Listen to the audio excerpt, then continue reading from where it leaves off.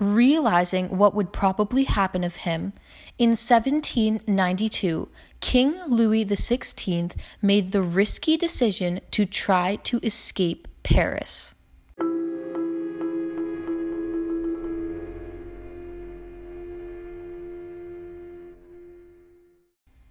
They almost escaped. By the way, Louis and his entire family tried to escape, but they were caught just before the French border. When people heard that the king was trying to escape, the idea of a constitutional monarchy, which is that there's still a monarch, but he has kind of limited power, as well as any kind of mercy, was off the table.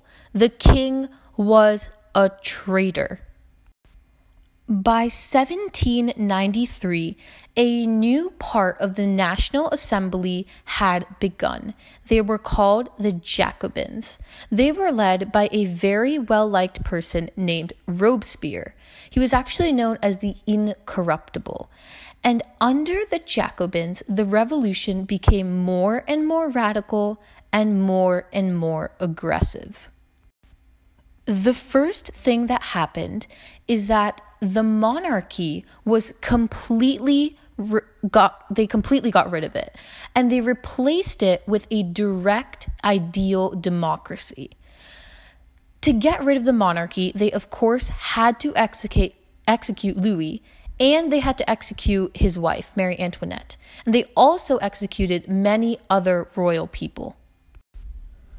At the same time, many nations began to invade France.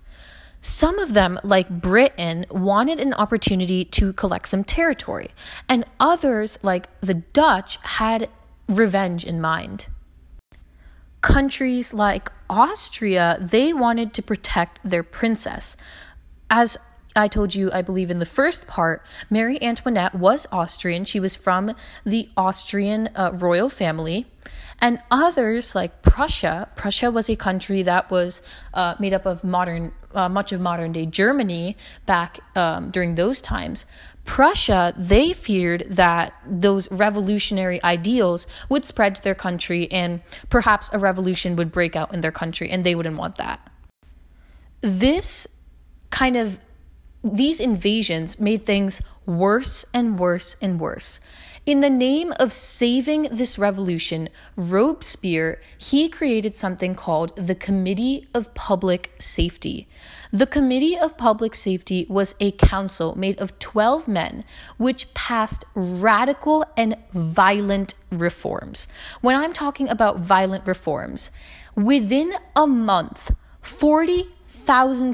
over 40,000 people were executed. Most of them weren't even traitors, but they were regular people who weren't enthusiastic enough about the revolution.